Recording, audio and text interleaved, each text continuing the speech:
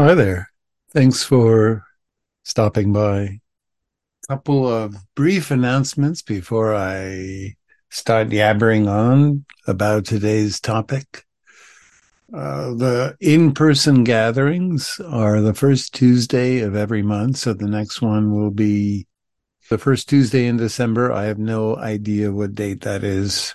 And if you're in New York, please stop by.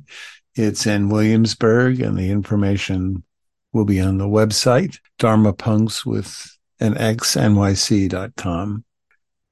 And finally, everything I do as a Buddhist pastor is entirely by donation, supported by Venmo, Dharma Punks with an X, NYC, and PayPal. The link's on the website, and there's a Patreon link.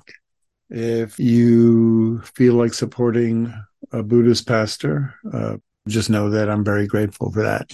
Tonight, put together a talk based on reflections from the various different social psychologists and social neuroscientists that I've liked reading over the years, like the wonderful Louis Cozolino, John T. Cacioppo, Barbara Fredrickson, Dan Siegel, Lisa Feldman Barrett, Albert Bandura, who's a giant in the field, Sandra Lubomirsky, Alan Shore, Matthew Lieberman, who wrote the wonderful book Social. Tonight's talk is just one of many directions that I could take all of these influences, and I hope that something in it will be of value. And then once we complete the talk, then I'll lead a meditation that's primarily geared to down regulating our nervous system, but also we'll have an opportunity to explore a theme from the talk, and then we'll have time for questions. Throughout our ancestral history, secure bonds were vital for our survival. We're a species that survives due to our social bonds. It starts in childhood, where we need to connect with caregivers who understand the needs that we're signaling through our cries and gestures. If we are to survive, we're born prematurely in the sense of being in any way capable of surviving on our own. That's a process that takes decades. So to survive, we need to establish some pretty robust relationships that thrive.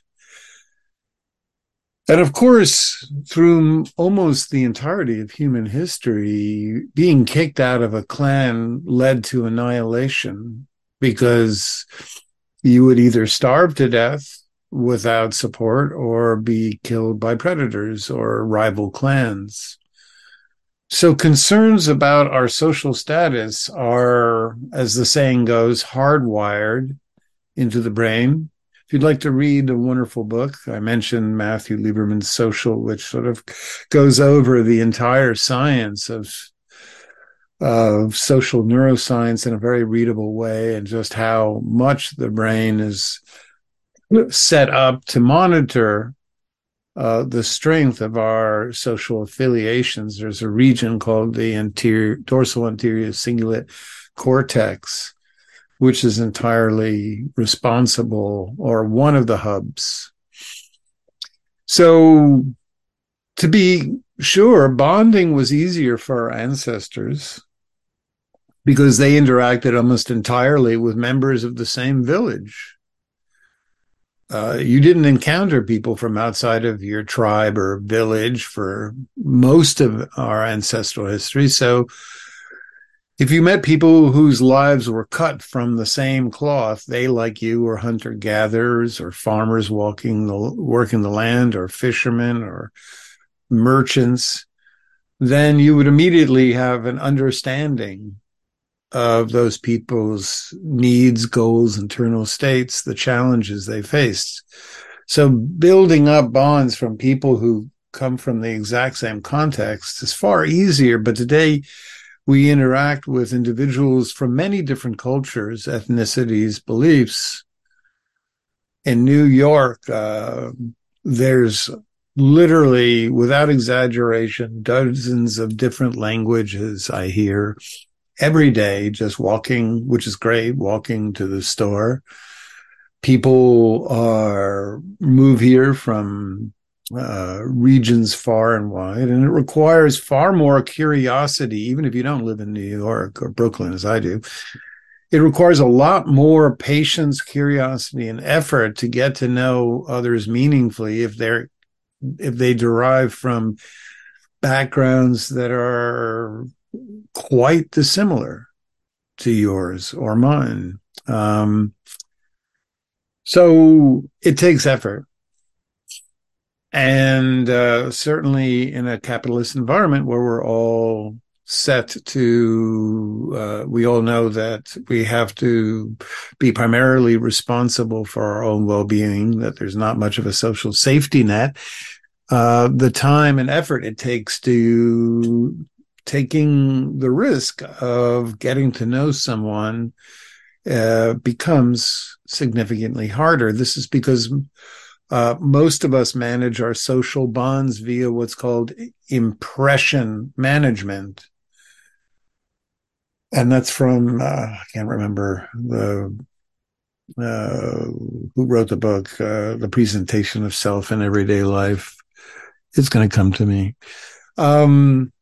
But we all, when we interact with people, especially early on, we edit what we say, how we act, what we disclose to try to create likable, confident presentation of who we are. This entails monitoring and editing our thoughts and the feelings and the experiences from our past that we disclose.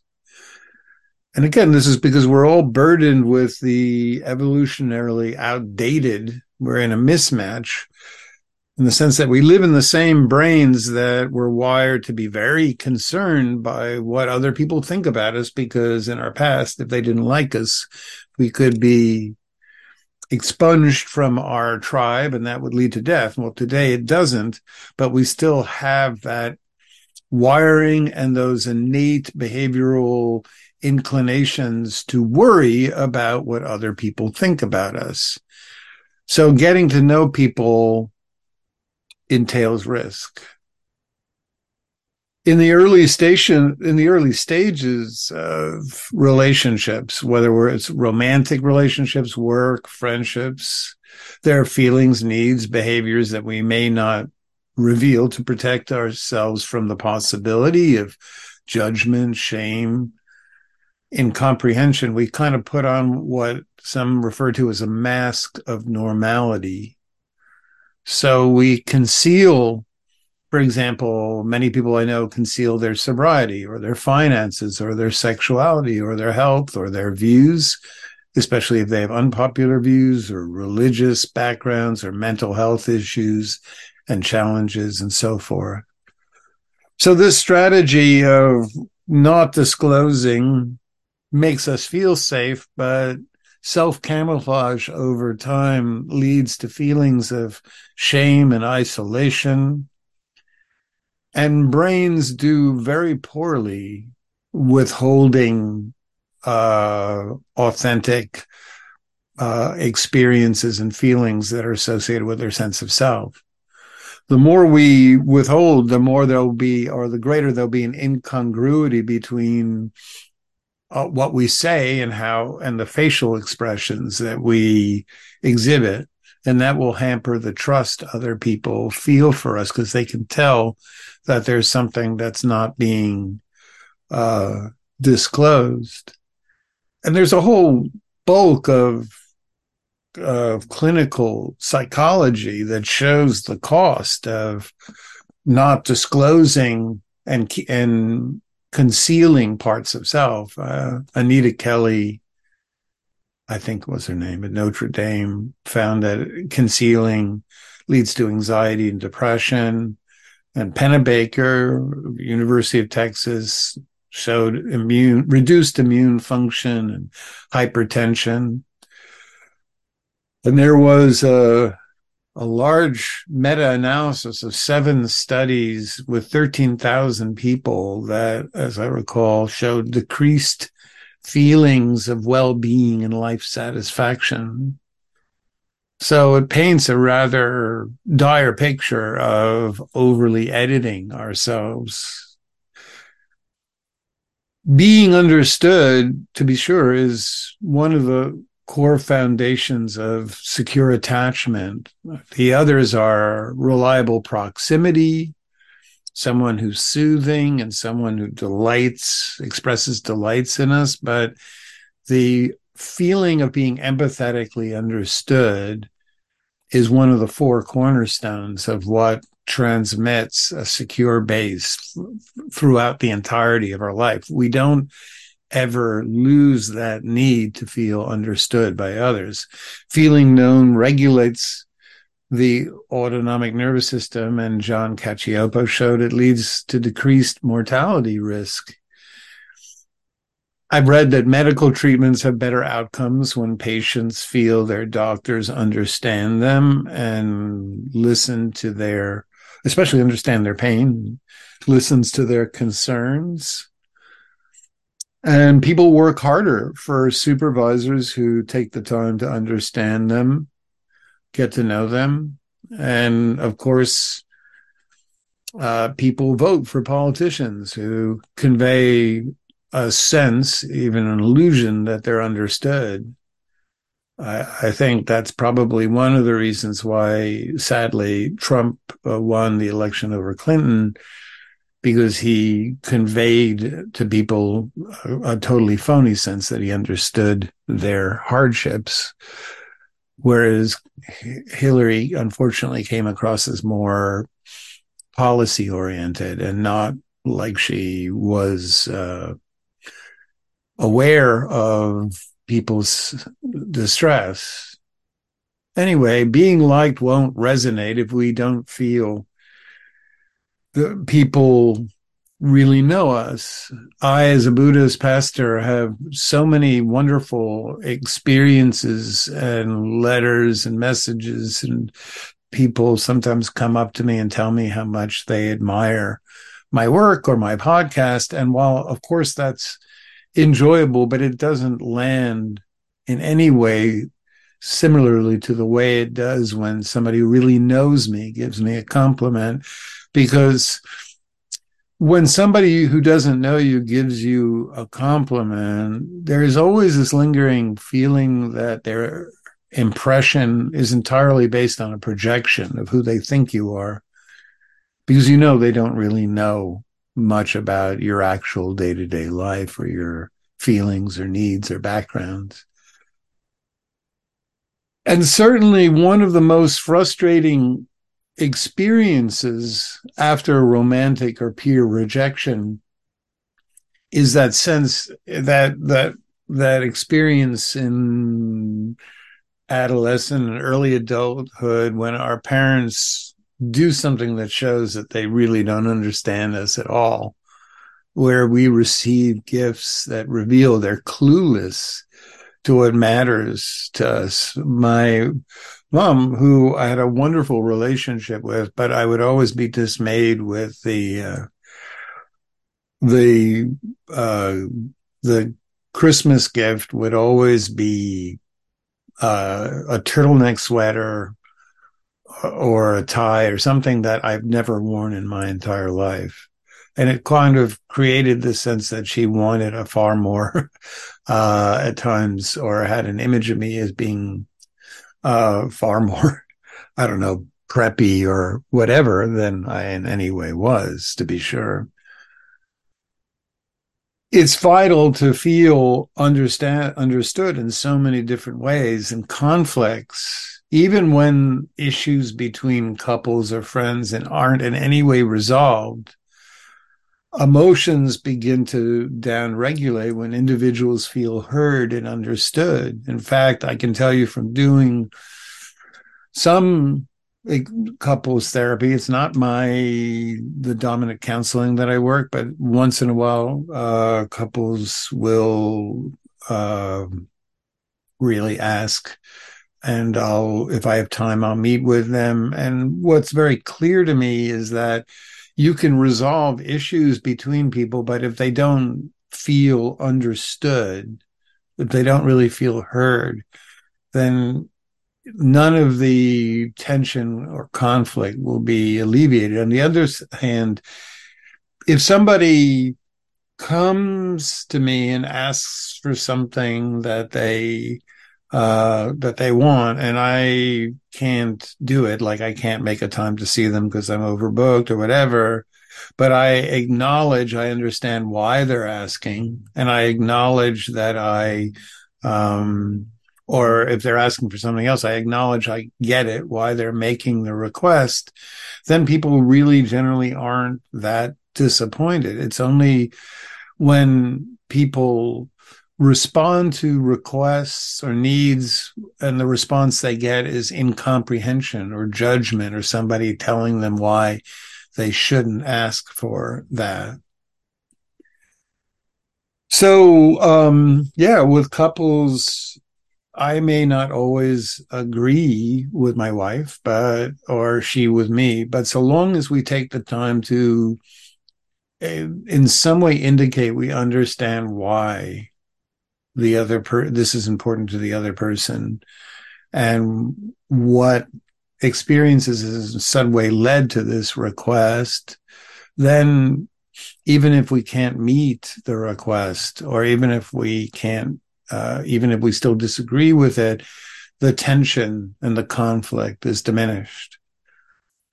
So there are many obstacles to knowing and being known by others. One of the most common is the belief that our romantic partners or roommates or neighbors should know what we need without being told. It's a terrible expectation that leads to so much frustration and tension in relationships. Everybody's needs are different. And unless we convey our needs, somebody might need, at the beginning of a relationship, somebody might need to see their partner twice a week. Somebody else might need to see their partner 4 times a week or every other week. But the idea that there's a correct need that we have and that other people should know it, leads to this constant sense that we are being let down by others. So to be known requires, and this is difficult for people with more anxious attachment systems, but to be known requires actually taking the time to express and convey our needs clearly. And of course, many people struggle with that because expressing needs openly opens us up to the vulnerable possibility of somebody saying no, but we're sure to be disappointed if we don't state our needs.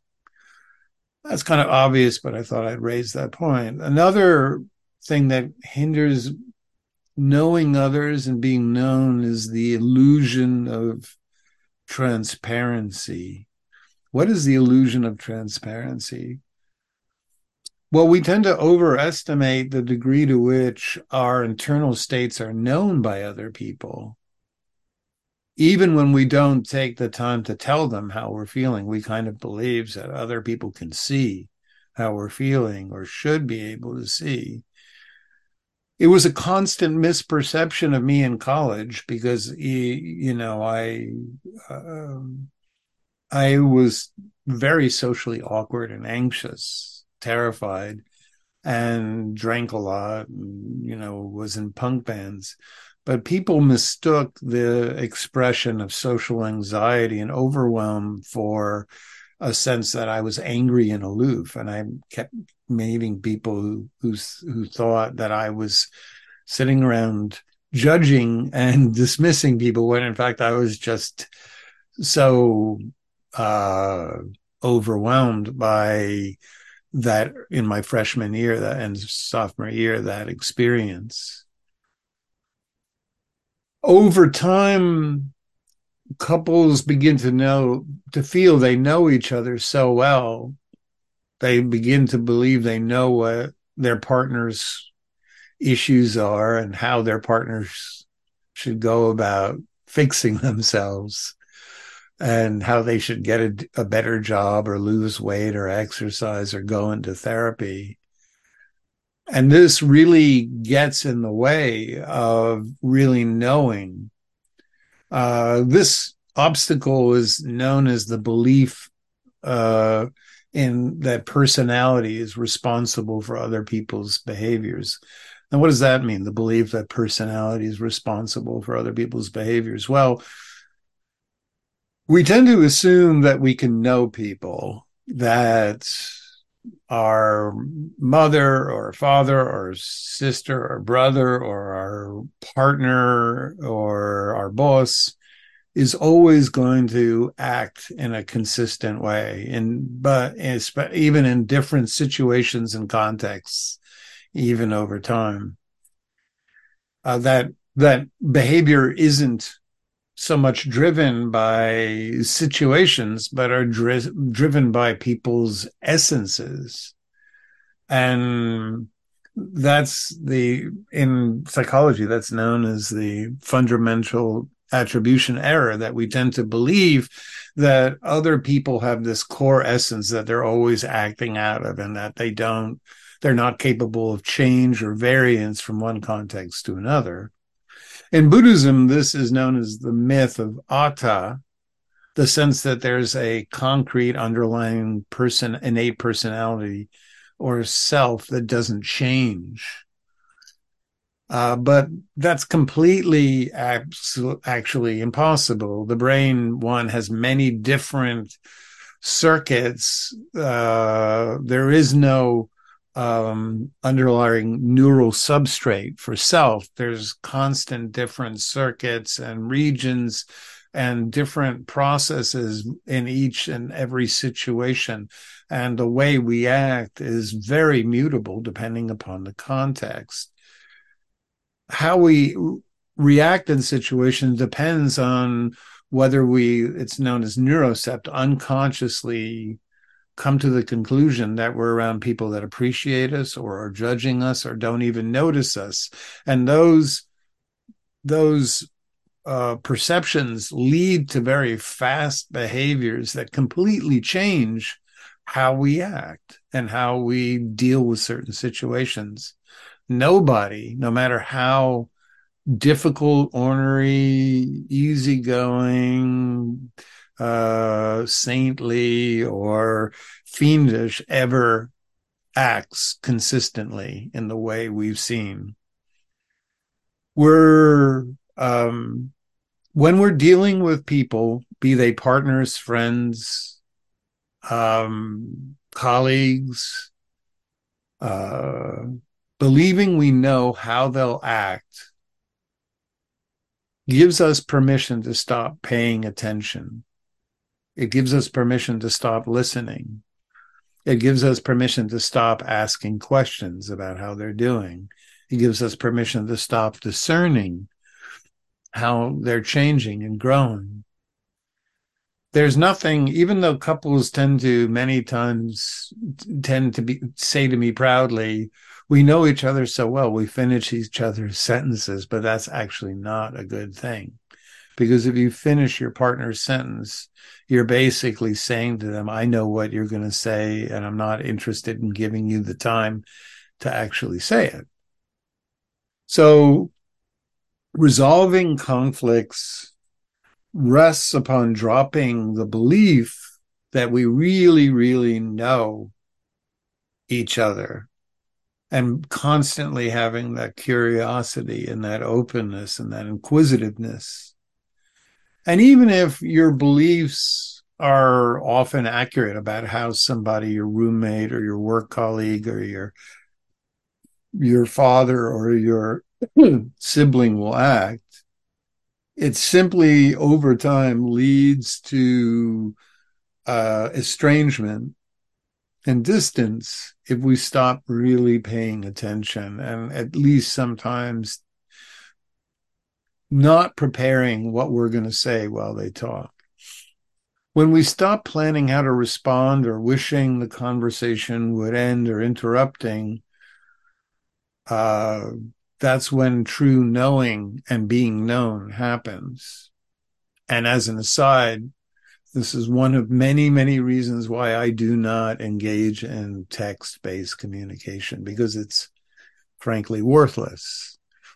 So much of human communication is based on nonverbal cues. And if you are to know someone or even have your internal states known, the only way to do it is either in person or by jumping on, FaceTime or Google Meet or something where you can actually have your vocal tone, your facial expressions, your affect, your body dispositions and gestures seen. So, being it's interesting. I read something by Harry Bryce, a paper on perceived partner responsiveness. And it turns out that being understood is actually pretty subjective, and that it doesn't really matter if we're always understood. It really matters if we believe someone is trying. Studies, I believe he mentioned, with couples show that they constantly overestimate how much their partners actually know them, but that's okay. It's the sense that someone is trying, the sense that someone is really listening and someone is doing their best to stop and respond to our bids for attention, as Gottman calls it. So this is why in virtually all couples therapies use the mirroring dialogue technique. And that's a technique where I'm sure you've heard of it, where one person in the couple starts by expressing their frustrations or their concerns about the relationship. And the partner is not allowed under any circumstances to interrupt. And it's generally requested that the speaker who starts tries to limit it just to one topic and just spends a couple of minutes expressing their frustrations. When they're done, their partner who's been listening repeats back in their own words the gist of what they've heard, as well as what they've discerned to be their partner's underlying emotional state. And once they're done repeating back the gist of what they've heard and witnessed, like, seems my partner is asking for me to be more available and to also take the time to contribute more to household chores. And so that might be an example. And at that point, the original speaker will get another shot to say, well, you almost got it, but you left out this part. And then finally, the listener will once again repeat the gist of what they've heard, incorporating the corrections.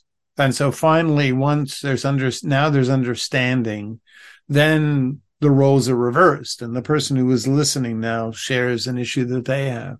And what's amazing about this process is that even if you come up with no agreement whatsoever, invariably couples, when they feel heard, their affectual state begins to soften, to regulate. And this process works because it instills the core foundations of being understood.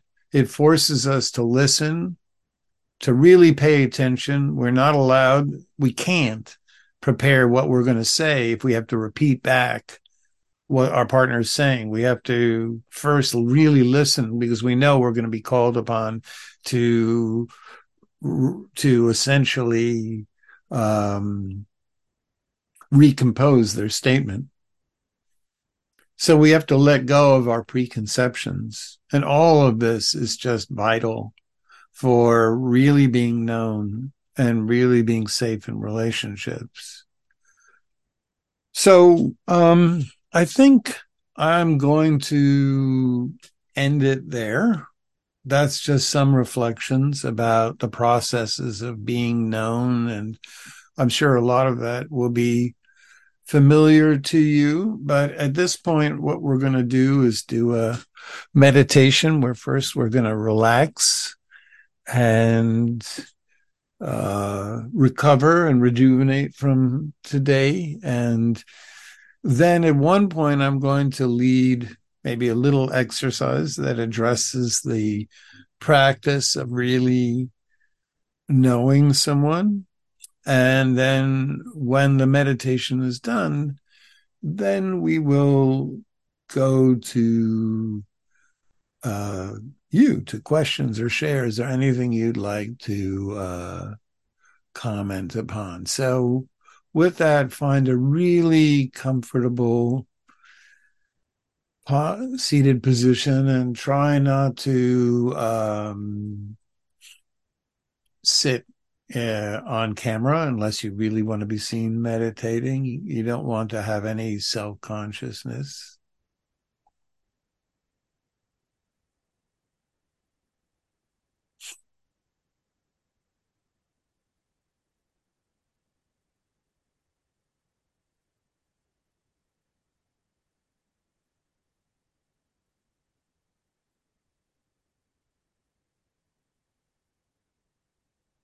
So when you found a nice place to sit and practice, just closing the eyes and take a nice full in breath. And if a sigh or yawn or long exhalation is available to you, that's really perfect.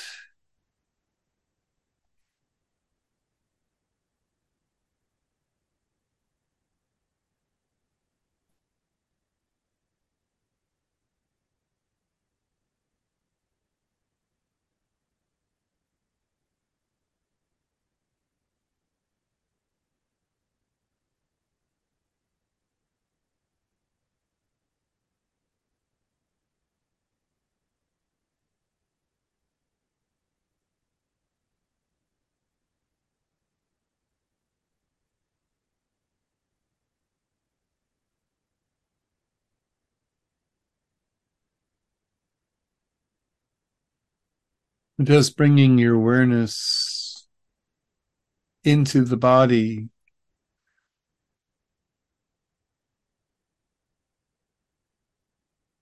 retrieving your attention from either memories, thoughts, or plans about the future, or just scanning the sounds at first, the sense of what's going on around you, and just bring your attention to some place in your body that feels receptive, spacious. Could be behind the eyes, or if you can soften your belly, that's a good place, or any one of multiple contact sensations, legs and butt on chairs, or your back if you're lying on a couch, or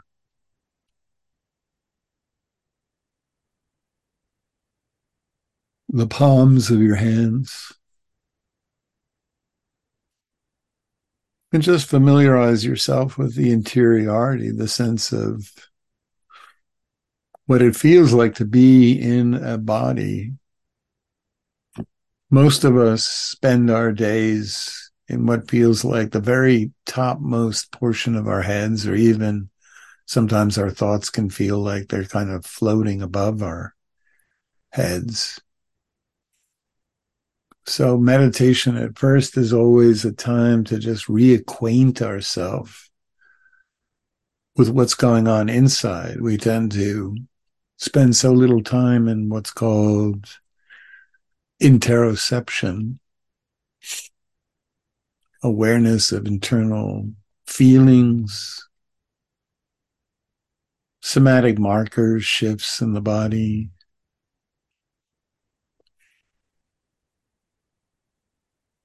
And yet it's these feelings arising and passing that signal the vast bulk of the brain's concerns, fears, experiences of safety, and the brain, much of the brain, right hemisphere, midbrain, speaks to us through the body, not through thoughts and ideas.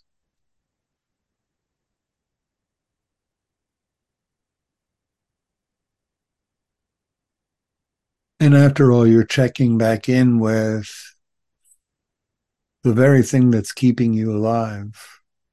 If we were entirely dependent for life on someone external, we would pay a lot of attention to them constantly. But it's your body that's doing that for you. Yet, how often can we spend lengthy periods of time not checking in? And when we do check in, we can take the time to relax, alleviate ambient stresses or action potential in muscles that have built up, muscle neurons, I should say, that have built up, the body bracing against too many responsibilities and obligations. So here's a practice where we just inform so much of our brain and mind that everything's okay in this moment. We do that by lengthening the breath, the out breath, and softening the belly and relaxing the shoulders and opening up the chest and just calmly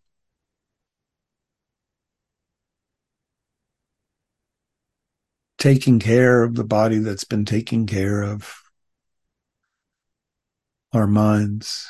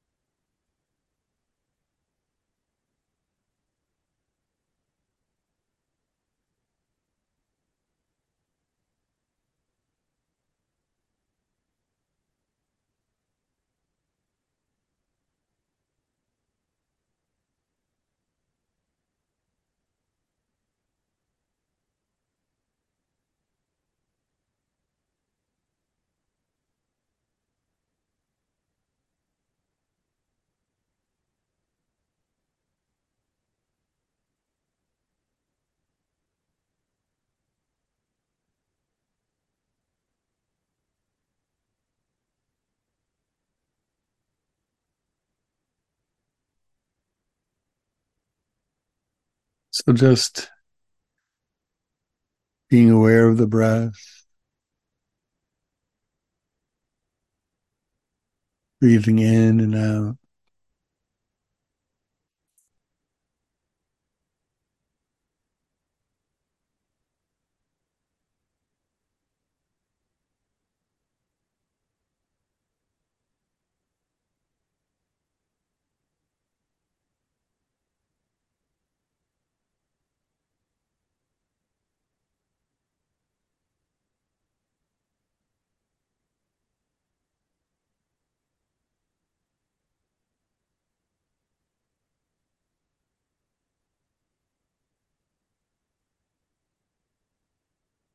Trying to settle, relaxing any tension in the body.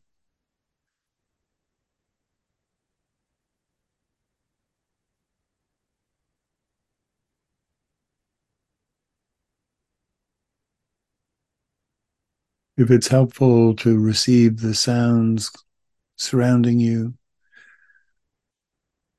while keeping much of the attention on your internal state,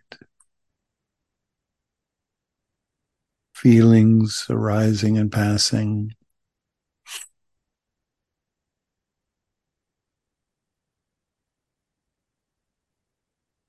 The breath is an energy moving up and down.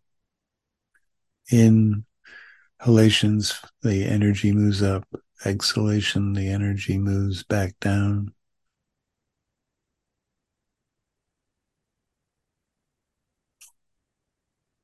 Use any sensation that's occurring right now to provide an anchor to help you for a little while put aside the allure of thoughts.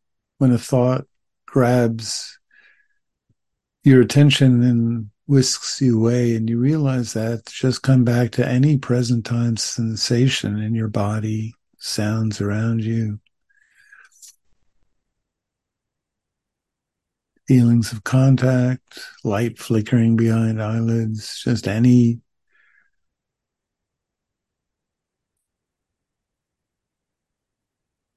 sensation that's occurring right now. And just promise the thought that you'll return to it later.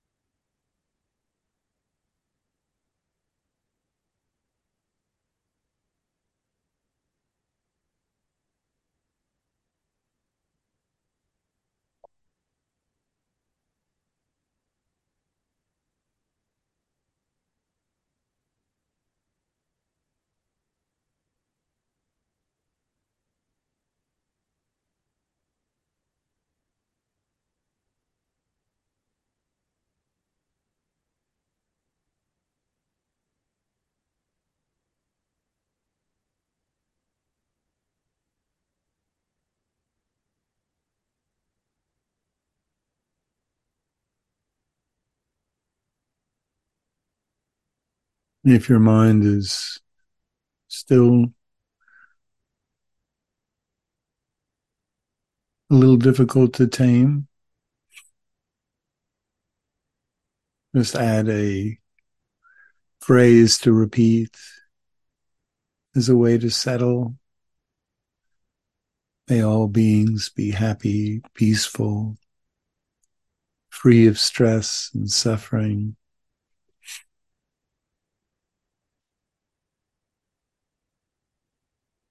The Buddhist phrase for that is Sabbe Sata Sukhi Hantu.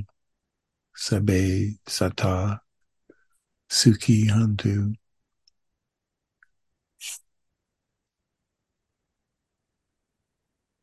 On the other hand, if you're feeling sleepy, drifting away,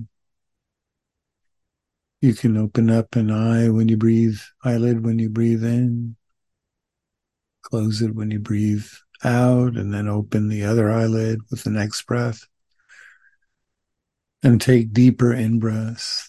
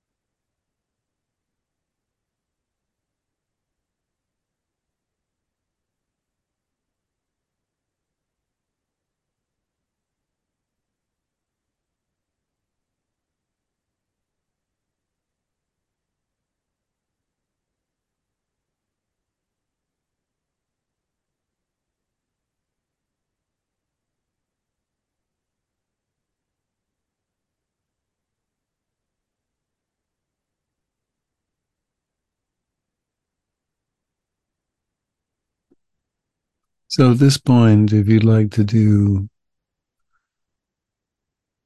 a contemplative practice based on the talk, I'll give the instructions. But if you'd like to stay just present and relaxing, that's fine as well. So you're invited to bring to mind someone with whom you've been having some degree of conflict. And of course, that would be anyone you have a resentment with, anyone that whose actions are being, or who the issues are being repeated in your mind.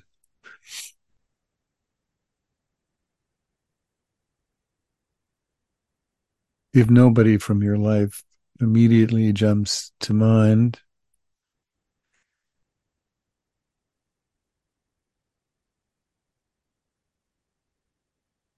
that might mean that you're forgetting something. But if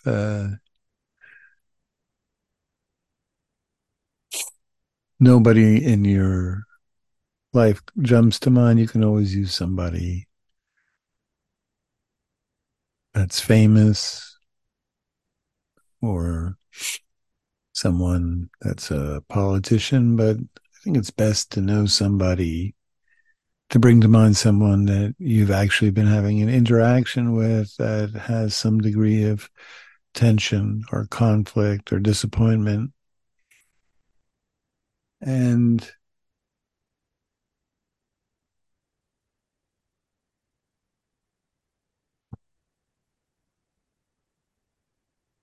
if you can, just bring their image to mind and have them, while you listen, just state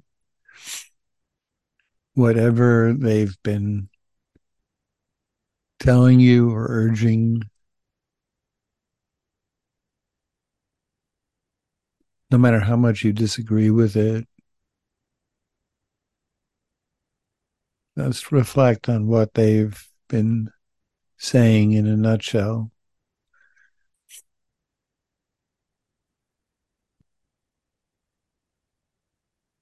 And summarize it in your mind without any editorial, without any defense.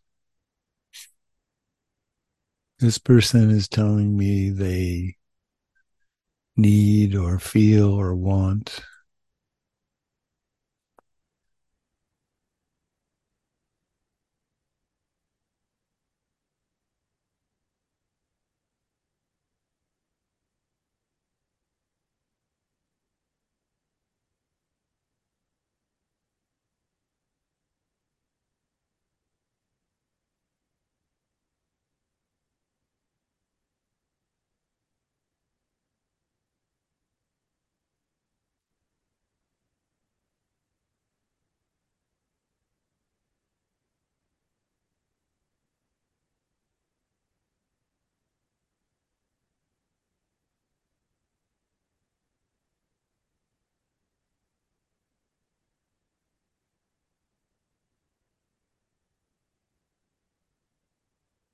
And then see if you can visualize them in their mind, in your mind, as they might appear or as you've seen them,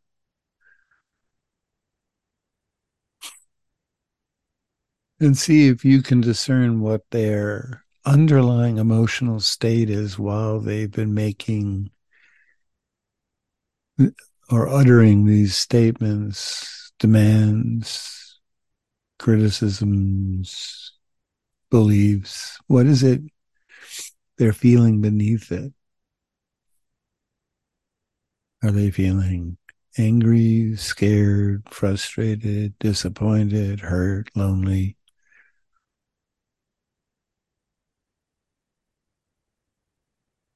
You were to look beneath the facade, what would you see?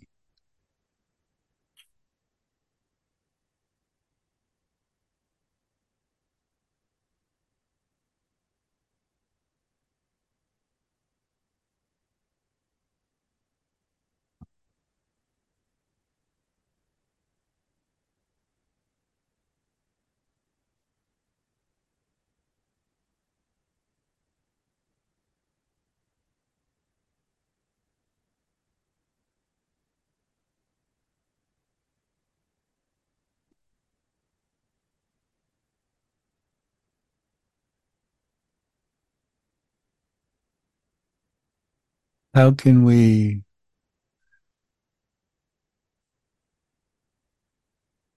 understand, no matter how difficult or disappointing what they're saying is, how can we make sense of it given what we know about this person?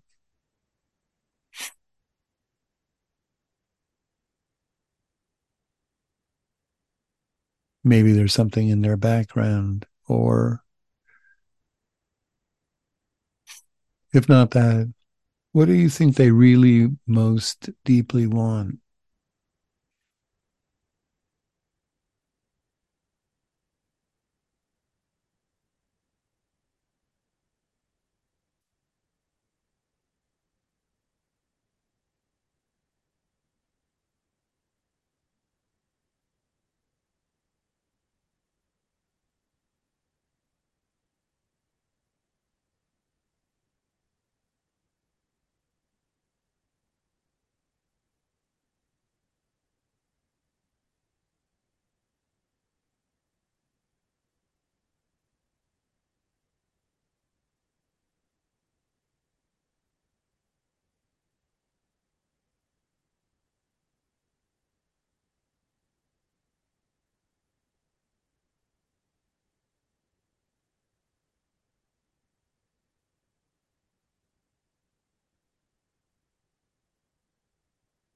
Hopefully, if you've done this short contemplation, you know now how you would summarize or repeat back what you've been hearing from this person. And even if you decide never to talk about these issues with them, or you're currently not connected with this person, that's fine. Just understanding others mitigates some of the disappointment, frustration. But if you do try again to work through any issue, being able to repeat back what they've said without any editorial or response, as well as have a sense of what they're feeling and what they really want, is what really creates the sense of being known. And with that, you're welcome to come back to the screen, ending your meditation.